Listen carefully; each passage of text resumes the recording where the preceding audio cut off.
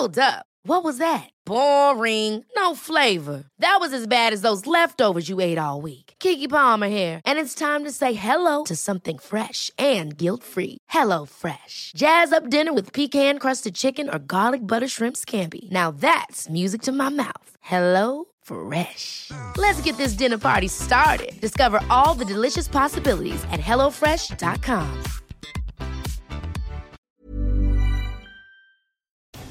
We've had a lot of damp, drizzly, dank, dark weather in the northeastern and mid-Atlantic states with a storm system that has brought temperatures some 20 degrees below normal. It feels almost like the end of winter, not the middle of spring. I'm AccuWeather.com's Evan Myers. I am joined on this Weather Insider, as usual, by Bernie Rayno, and this is Weather Insider for Tuesday, May 14th, episode number 52.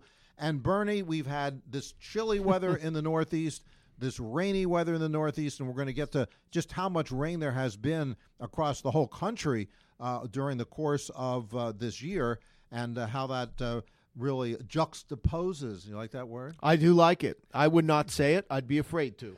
To last year, yeah. How we can compare this to last year. But let's talk about the Northeast now, how that system is moving away, and how as we go through the week, as we go to Wednesday and Thursday and then into the weekend, how things are really going to significantly change and why. Even some snow Tuesday morning across Vermont, New Hampshire, accumulating snow even in the lower elevations, but that upper low continues to produce the clouds. And this time of the year, Evan, it's all about the sun. If the sun comes out, it will almost always try to get to near normal, but lots of clouds in the Northeast. Right in the Wednesday morning, temperatures well below normal Tuesday night. Most of the steadier precipitation will be ending as we go through Tuesday afternoon and Tuesday night, but there's still lots of clouds, lots of sprinkles, and lots of cool all the way down Philadelphia, Washington, D.C., Northern Virginia, where temperatures will stay below normal. It feels more like April. But that's all. That's going to change. It is significantly, and why? Well, because what's going to happen is that upper level low, which is producing the clouds and the precipitation. Bernie loves to keep talking about upper level lows. It's a storm system that's moving away. But continue. Well, it is. I think most people know what it is. You can see it on the satellite. But as it moves away, here, look at it. We start getting the dry air. Well, I think a lot of people can see it on the satellite, right? Yes, Bernie. I'm pulling your leg here, Bernie. Yes. Just continue to move You forward. like doing that. Yes, okay. I do. And it's easy what to happens do. is as we get into Wednesday, that system starts to leave. However, as we get into Wednesday, Thursday, and even Friday, I'm not sure New England, so let's say New York State to Maine, ever gets in to the mild air. Now, are they going to be milder than what they've seen over the last couple of days? Sure, but we were talking about temperatures 20 degrees below normal. That 20 degrees below normal, what does that mean? Subtract a month. That's right, so or if more. You're in, at least a month. So you're in mid-April instead of mid-May. But I do think that's going to set up an interesting weather pattern Wednesday, Thursday, Friday across parts of the Northeast. New England stays on the cool side. South of the Mason-Dixon line, so Virginia, North Carolina, you're going to warm things up. 80s. Easily. And then in between, and that could be New York State, Pennsylvania, New Jersey, that sets up a natural boundary where little ripples in the atmosphere, weak little systems come along. And in that zone, I think it's going to stay unsettled. What do I mean? Well, we'll have some sunshine. What do you mean? We'll have some sunshine. Temperatures will get a little closer to normal, but I'm not sure we can promise a dry day from Wednesday through Friday in that area in between the warm and the cool. It's definitely not going to be as chilly. It's hard to keep it this chilly. Well, and so temperatures are going to try to get closer to normal. It's interesting, Bernie. So we've talked about, and I used that big word very early, that juxtaposition. Mm-hmm. See, that's another way of, I didn't just say juxtapose, I said juxtaposition. You don't want to try to say either one of those words, do you, No, Bernie? not at this time. Not at this time, no. But the reason what I'm talking about is a lot of folks have asked me, and we've talked about this before, is this year going to be as rainy as last year? And, you know, what I've told them is it's going to be above normal precipitation-wise, but last year is record-breaking, and it probably won't be there. But this is interesting. I have some statistics, and so do you, same ones. And Bernie was trying to do this, but I wouldn't do that to you, Evan. He failed miserably. Well, I stopped myself. But it's interesting because up to this point, from January 1st to right now, Boston, and this is not for the whole year, but this is up to this point, Boston is over 110% normal precipitation, as is New York City. Buffalo, 130%. Pittsburgh, Philadelphia, over 120%. Charlotte, 143% normal precipitation. And that's not only the case in the Northeast and Mid-Atlantic states. And you go to the Ohio Valley, Columbus, almost 150%. Cincinnati, more than 150%. Nashville, 160%. Of the normal precipitation. And Bernie, before we're not done yet either. No, we're not, because before we came on here, we were talking about how the Mississippi River, so Nashville, part of of Tennessee, drains into the Mississippi River, so that's why we talked about 160% there. St. Louis, 165% normal precipitation. That's in the Mississippi watershed, and then even down further south, Little Rock, 154%. There's just been tremendous amounts of rain.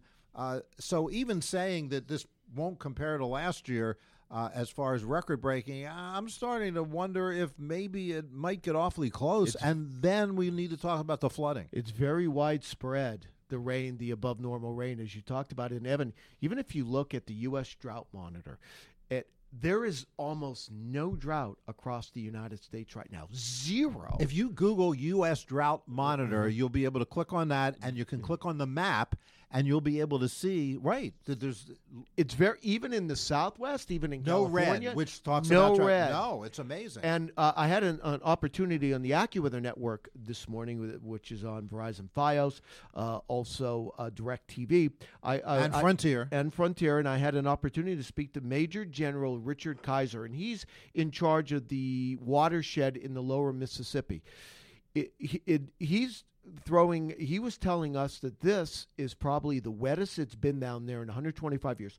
Not just the rainfall, but, you were giving all the statistics in the Midwest and Nashville. Well, you could go to Minneapolis. Well, all that water flows down. I could. Minneapolis, 140% of normal. All that water is coming down the Mississippi, and in the last week, they had record rainfall.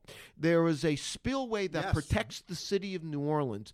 It's called the Bonacary. It has been opened for the second time this year.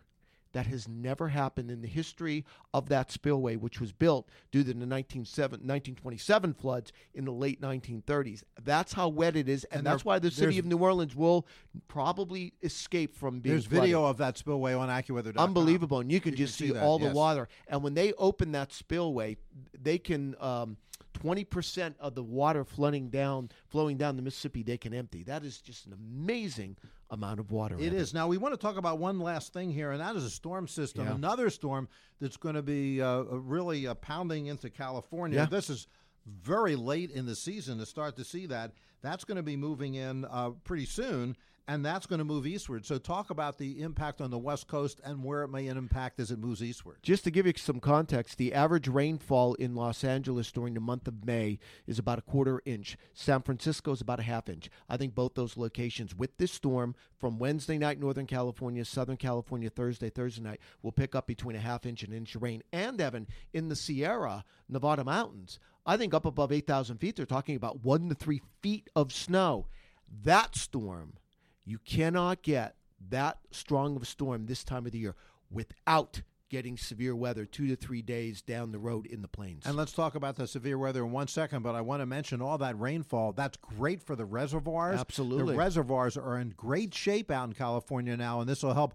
What it's bad for is in the fall when we get into the fire season, because this is the prime time that all the vegetation sprouts, and with all that rain, that just fuels it. And then when it dries out, it just creates all that dried out vegetation to burn.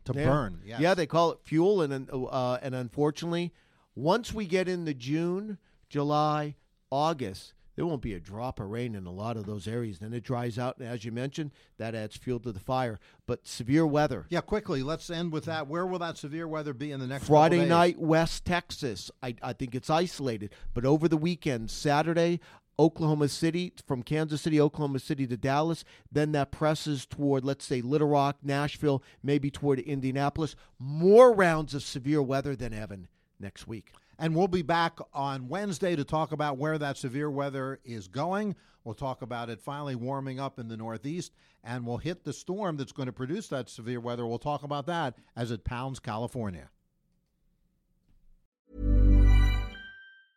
Ever catch yourself eating the same flavorless dinner 3 days in a row? Dreaming of something better? Well, HelloFresh is your guilt-free dream come true, baby. It's me, Keke Palmer. Let's wake up those taste buds with hot, juicy pecan-crusted chicken or garlic butter shrimp scampi. Hello Fresh. Stop dreaming of all the delicious possibilities and dig in at HelloFresh.com. Let's get this dinner party started.